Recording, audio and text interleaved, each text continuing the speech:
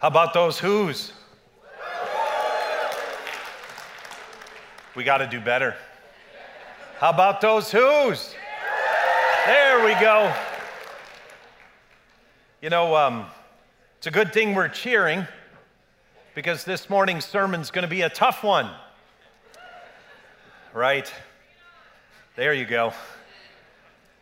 And for those of you who are newer to City, or maybe you're visiting this morning, I've been going through a sermon series that's entitled Back to the Basics.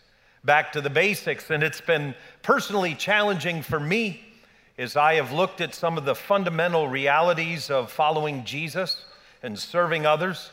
But this morning, the title of the message that I'm bringing is Back to Basics. You are not good enough. You're not good enough. And the subcontext to that is faith, works, and the gospel of Jesus Christ. Faith, works, and the gospel of Jesus Christ. I want to encourage you to do something if you've never done this at City. But if you utilize the YouVersion Bible app, if you utilize that to read scripture, in the bottom right-hand corner, you'll see a little box with a series of lines. If you click on that, it will open up a menu on the left side of the app, and you can click on events, and City Church is one of the events. If you click on City Church, you'll discover that my sermon notes are there, and you can literally follow along. And the reason why I'm sharing that is that this morning's sermon is going to go biblically or theologically deeper than most of the sermons that I bring, but I believe that we are a thinking, praying people, and so I'm trusting that all of us will be able to keep up, but more importantly, that God will speak to our hearts. What I'm going to do at the outset is I'm going to read a parable. I'm going to read a parable of Jesus, and then we're going to read from the book of Romans. It's been a long time since I preached from the book of Romans. One of the reasons is Romans is a deep, deep theological book where the Apostle Paul, and I'll explain who he is in just a few moments, goes through some very intricate arguments about what it truly means to understand and to live into and to trust the gospel of Jesus Christ. Again, I want to begin reading a parable that might be familiar to you. If you're a person who's been a follower of Jesus, maybe you're here this morning and you're kind of looking over the wall at faith.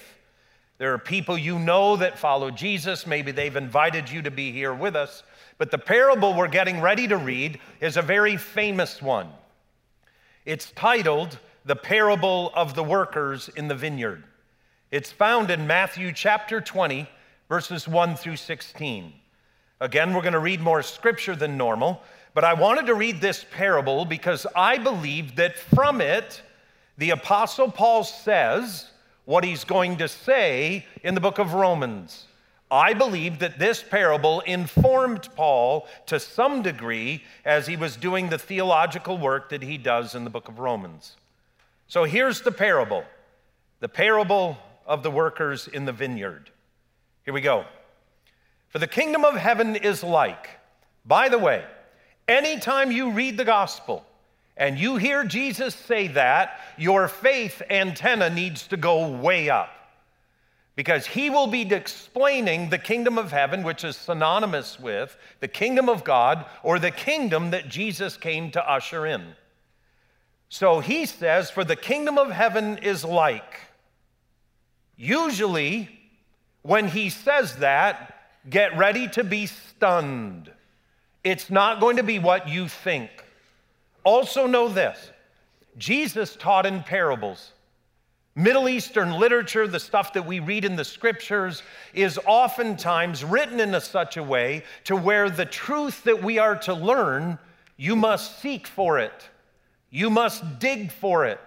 Oftentimes it's not laying on the surface, and the reason why is the biblical writers and the ancient peoples around the scriptural region believed that just having a data dump isn't what you need.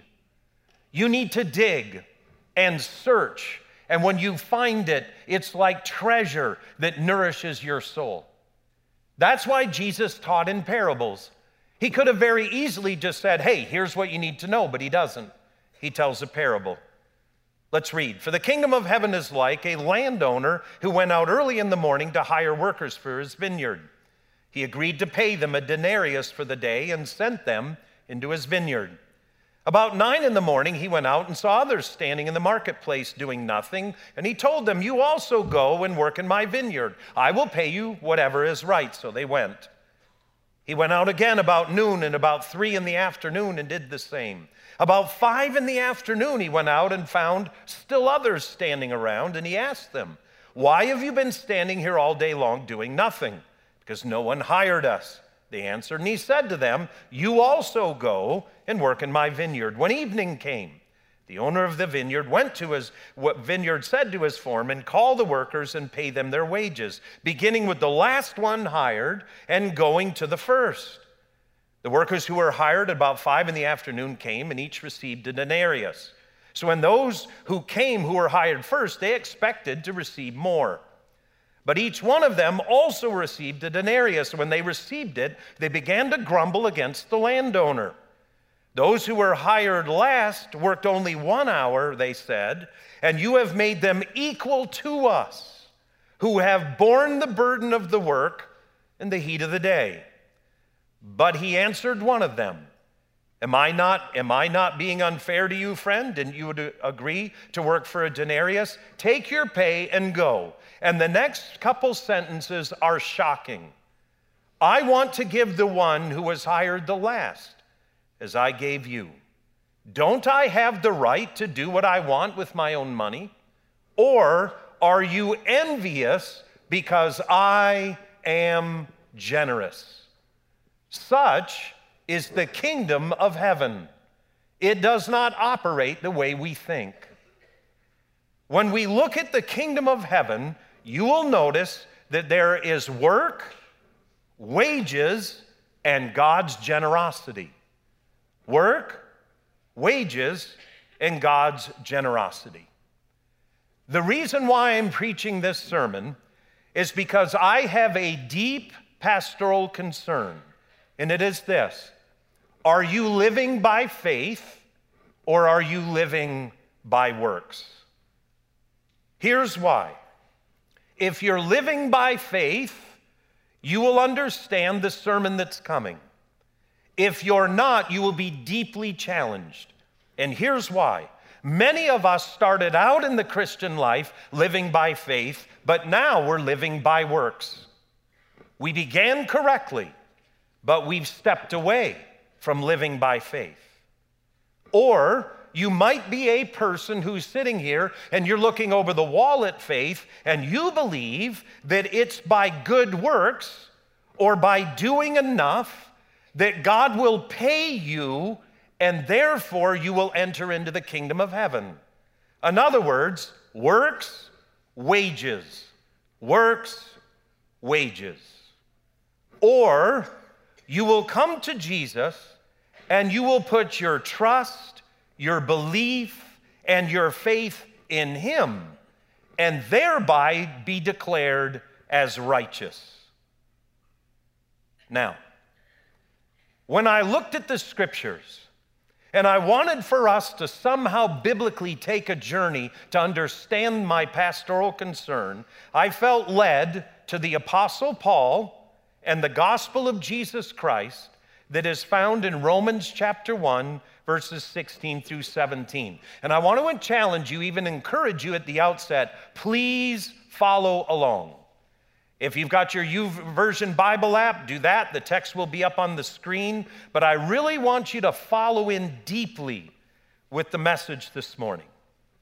Romans 1, 16 through 17, the Apostle Paul writes, For I am not ashamed of the gospel, because it is the power of God that brings salvation to everyone who works, believes. First to the Jew, then to the Gentile.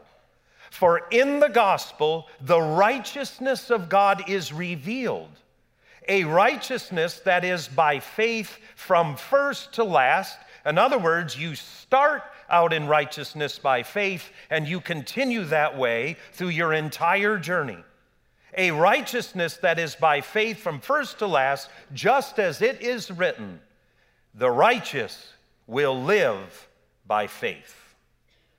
That's where I want to begin for the next few moments. But I need to answer a couple questions. Because who is the Apostle Paul? Some of us don't know who he is. Again, you're checking out faith. The Apostle Paul was one of the religious leaders of the Jewish movement.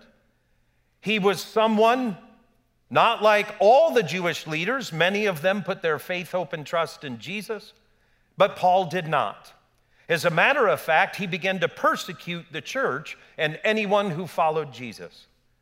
As a Jewish leader, one day he was going down the road and he met the resurrected Christ. Jesus transformed everything about the Apostle Paul. But please know this, he was still Jewish.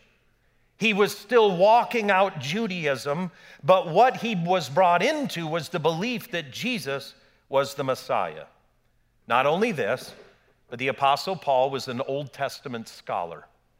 He understood the Older Testament, and he was going to make it his goal and his ministry to show people how the Older Testament speaks to the newer. Therefore, we come up with this quote that we just read. The righteousness from God is first for the Jew, then to the Gentile. What does that mean? Why does Paul say that? The reason why is because Judaism is where faith originates.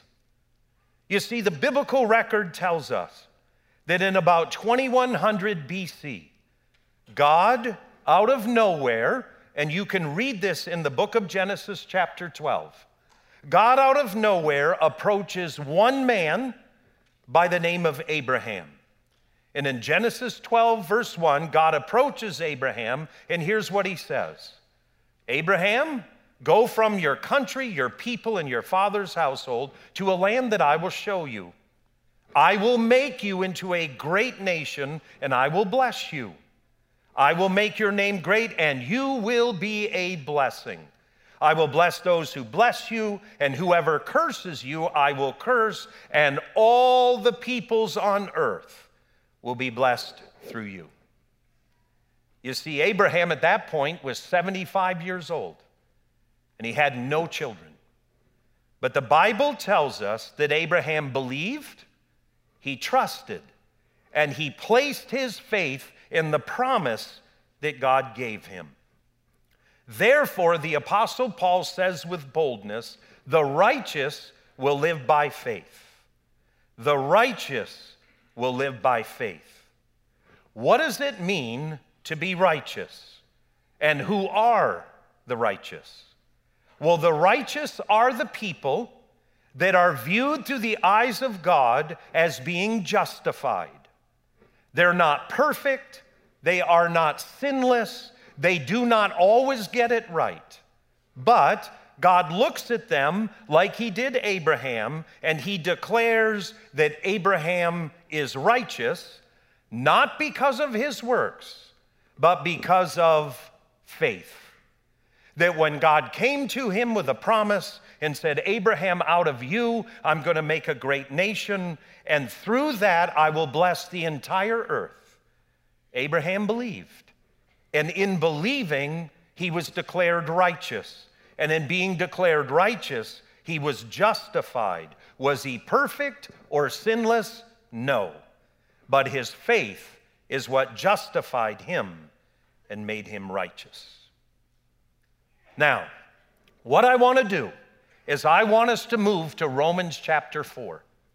And as we look at Romans chapter 4, there are going to be passages of Scripture up on the screen. But again, my goal is to convince you this morning that a life of faith is what God looks for, not works.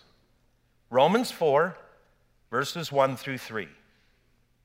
Here Paul writes, What then shall we say that Abraham, our forefather, according to the flesh, discovered in this manner? Now let's push the pause button. Abraham is the first Jew. He is the first one that has listened to the promise of God and said yes. He put his faith, his trust, and his belief in the promise. Paul says, what did he discover? Verse 2, if in fact Abraham was justified by works, he had something to boast about, but not before God. What does Scripture say? Abraham believed God, and it was credited to him as righteousness. He didn't earn it.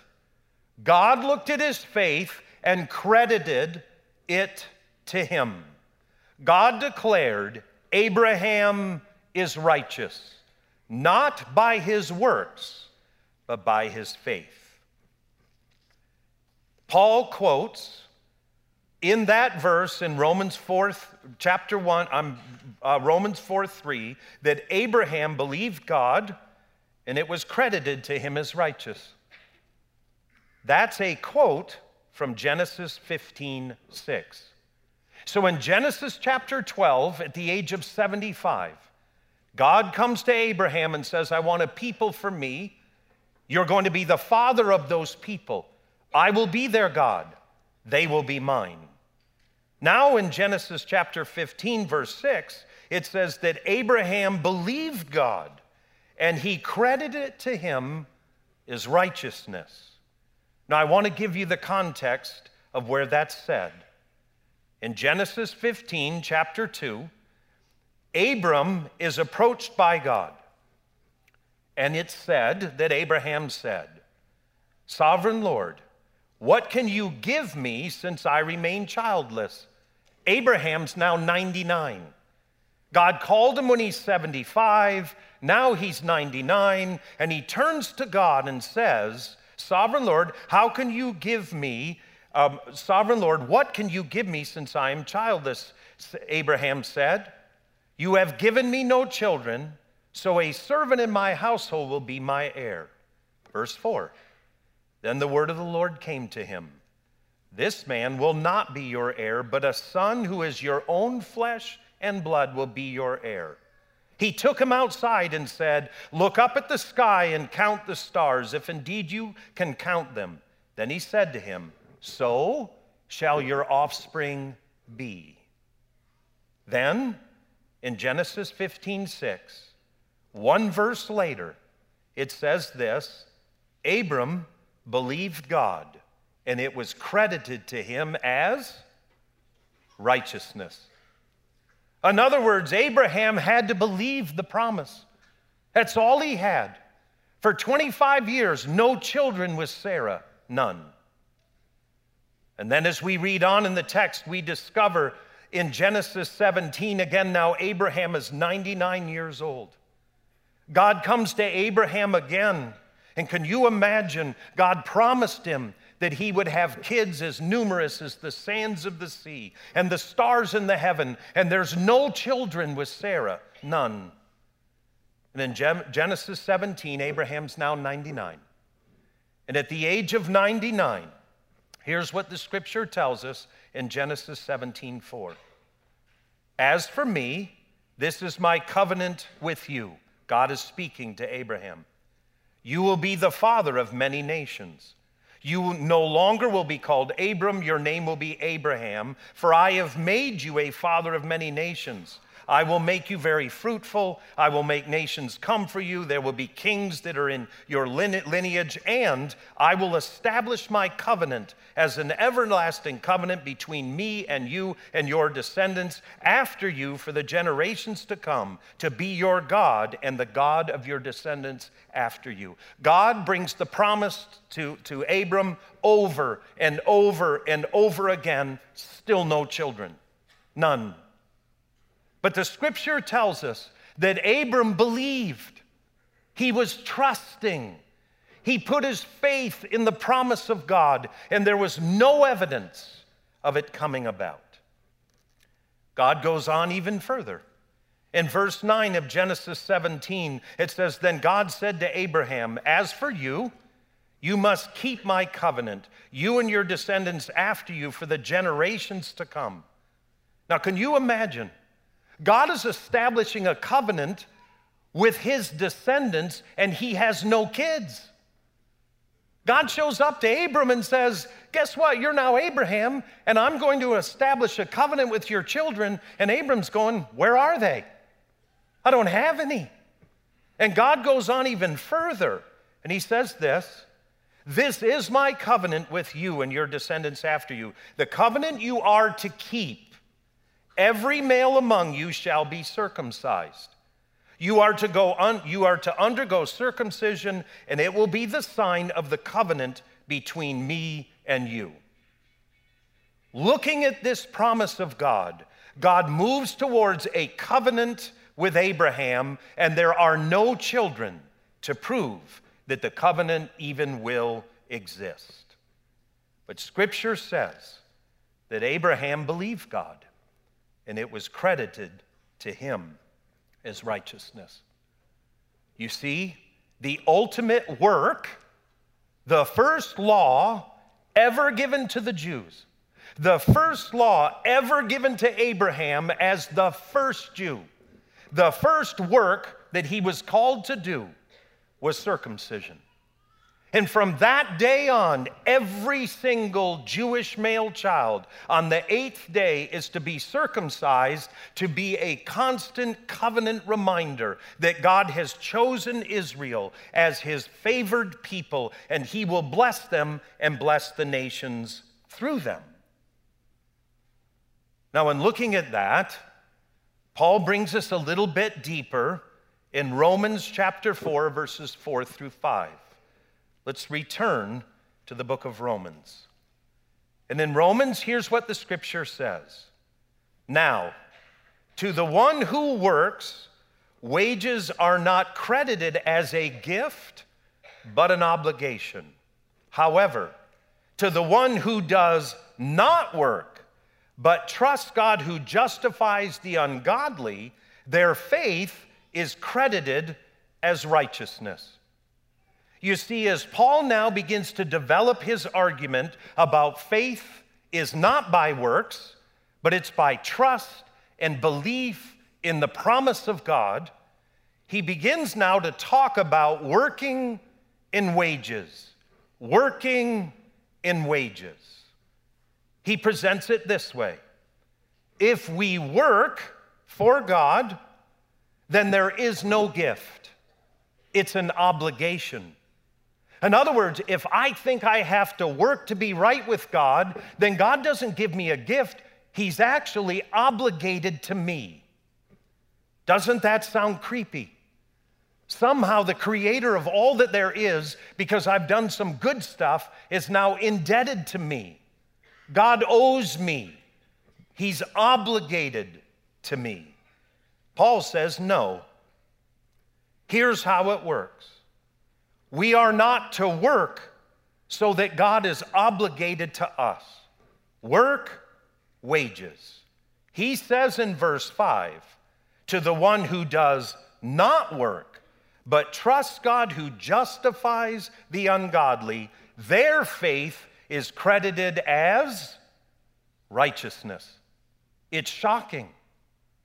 Because almost everyone believes I've got to work for God. I've got to get in there and do enough good stuff, and then I will be justified and declared righteous. Paul says, no, it's not how it works.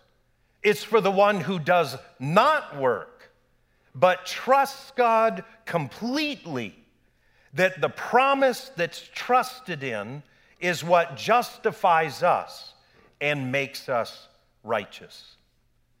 He goes more into his argument in Romans chapter 4, verses 9 through 12. Romans 4, 9 through 12. It reads, we have been saying that Abraham's faith was credited to him as what? As what? Righteousness. Not his works. His works would have been wages. It was his faith and his faith was credited to him as righteousness. In other words, he's right before God. He's been declared as justified in God's sight. Is he perfect? No. Does he get everything right? No. But God looked at his faith when he trusted the promise. And through that, he is declared righteous, which means he's justified in the eyes of God. Reading on. Under what circumstances was it credited? Was it after he was circumcised or before? It was not after, but when? Before. And he received circumcision as a sign, a seal of the righteousness that he had by faith while he was still uncircumcised. Please hear me clearly.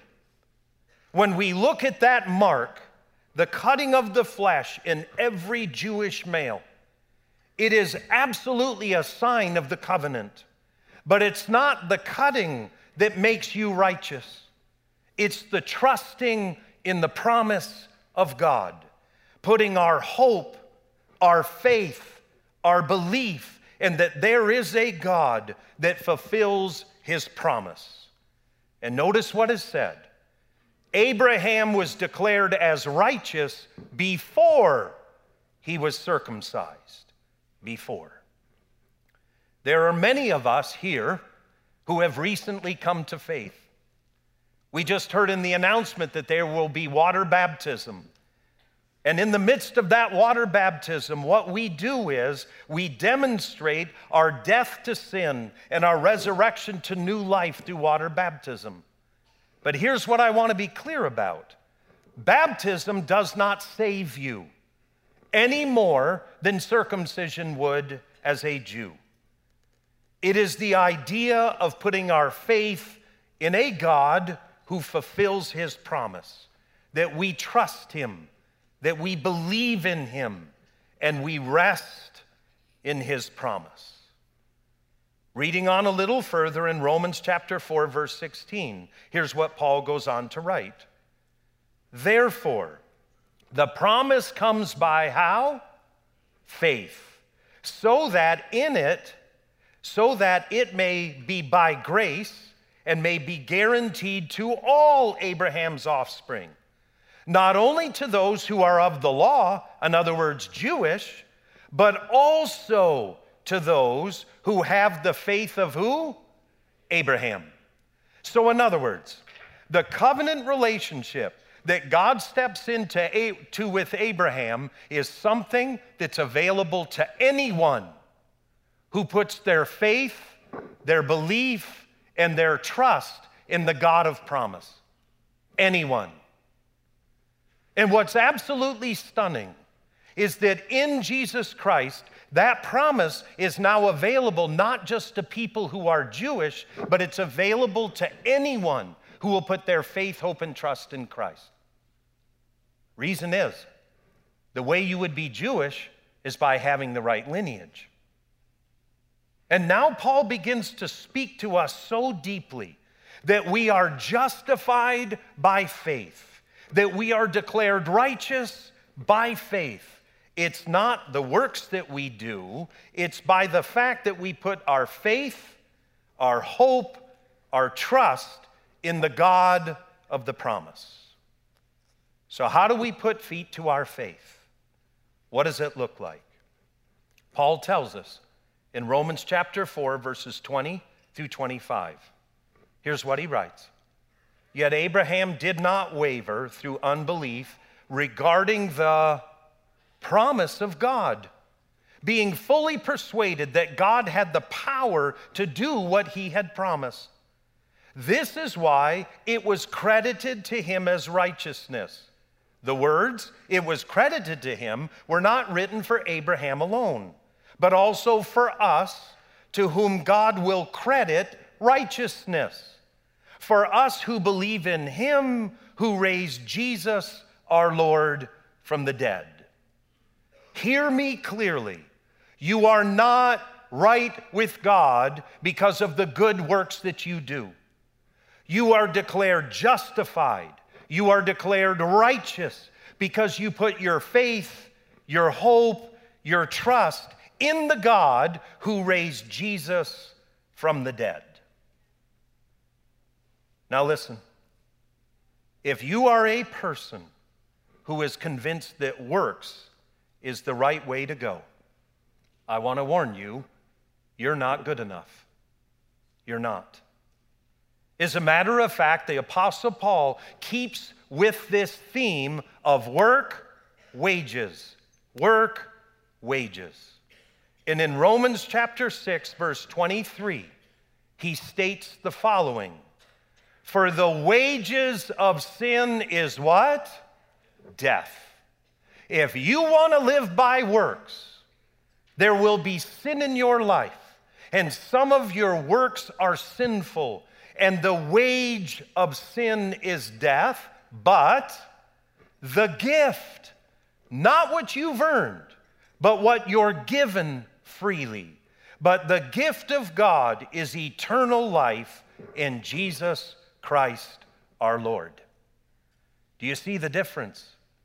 If you want to live by work, the problem is some of our works are sinful, and sin always brings the wages of death. But if I move towards faith and I trust in Jesus, eternal life is a gift that is given.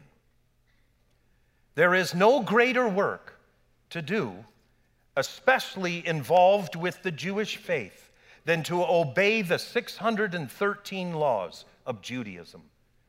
One of which, and the primary of which, is circumcision for all Jews. And yet the Apostle Paul, as a Jew, someone who lived all the Jewish laws, he looks at the laws and does not say, throw them away. A lot of Christians believe that because Jesus came, that all Jews need to walk away from all the laws. That is not what Paul says, nor is it how Jesus lived. Jesus was Jewish. He himself was circumcised on the 8th day. But what we are called to believe in is that Abraham was declared righteous before he ever did a single work. He was declared righteous because why? He believed. And because he believed, he was justified. And because he was justified, he was in right relationship with God. Again, we put feet to our faith. You are not good enough. But what God calls us to do is put our faith, our belief, and our trust in the God of the promise. And he has promised that not only has he raised Jesus from the dead, but he will raise you and he will raise me as well. Would you stand with me?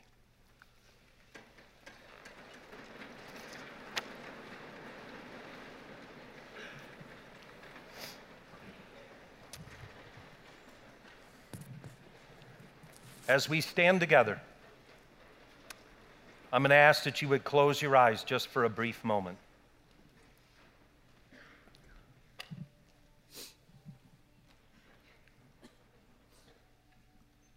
Some of us began in faith. We started out in faith. But our sense of assurance in justification and righteousness before God has now shifted to works. We started in faith, but now we live by works. We believe if we don't always get it right, that somehow God is rejecting us. It never said that Abraham got it all right. It says that he believed, and he trusted, and he put his faith in the promise of God. If you're here and you have shifted from living by faith to where now you've been living by works, I know the burden you are carrying. I know what it feels like because I've done it myself. I want you to trust the gospel, the good news of Jesus. You are not good enough. God never expects you to be good enough because you can't. What God calls us to do is to put our faith and our trust in the gospel of Jesus, in the good news. That in Him, and trusting in the promise of God that's met only in Jesus, that we too can be declared righteous and justified in His sight. If you started out in faith, but you've been living in works, I want you to take just a moment now to repent. Say, God, forgive me. God, help me to daily wear that righteousness is by faith. It's a gift. It's something God chooses out of generosity to give to those who put their faith in Christ. Maybe this morning, you've never put your faith, hope, and trust in Jesus. You've never done it. You always thought it was by works. Here's the good news of the gospel. It's not. It's by faith and belief in trust in Jesus. And that's how you're justified. That's how you're declared righteous. That's how you step into a covenant relationship with a God who desperately, desperately loves you. If you're here and you've never accepted Jesus, could you take just a moment, closing your eyes in the presence of Christ? Take just a moment to confess to Him as the worship team begins to lead us, that you would confess to Jesus that you've always done it by works. But that brings wages, and those wages are death. You don't want death, you want life. So confess to God and ask Him to forgive you. And then step forward in faith and belief and trust in the person of Jesus. And God gives us His righteousness by faith through grace.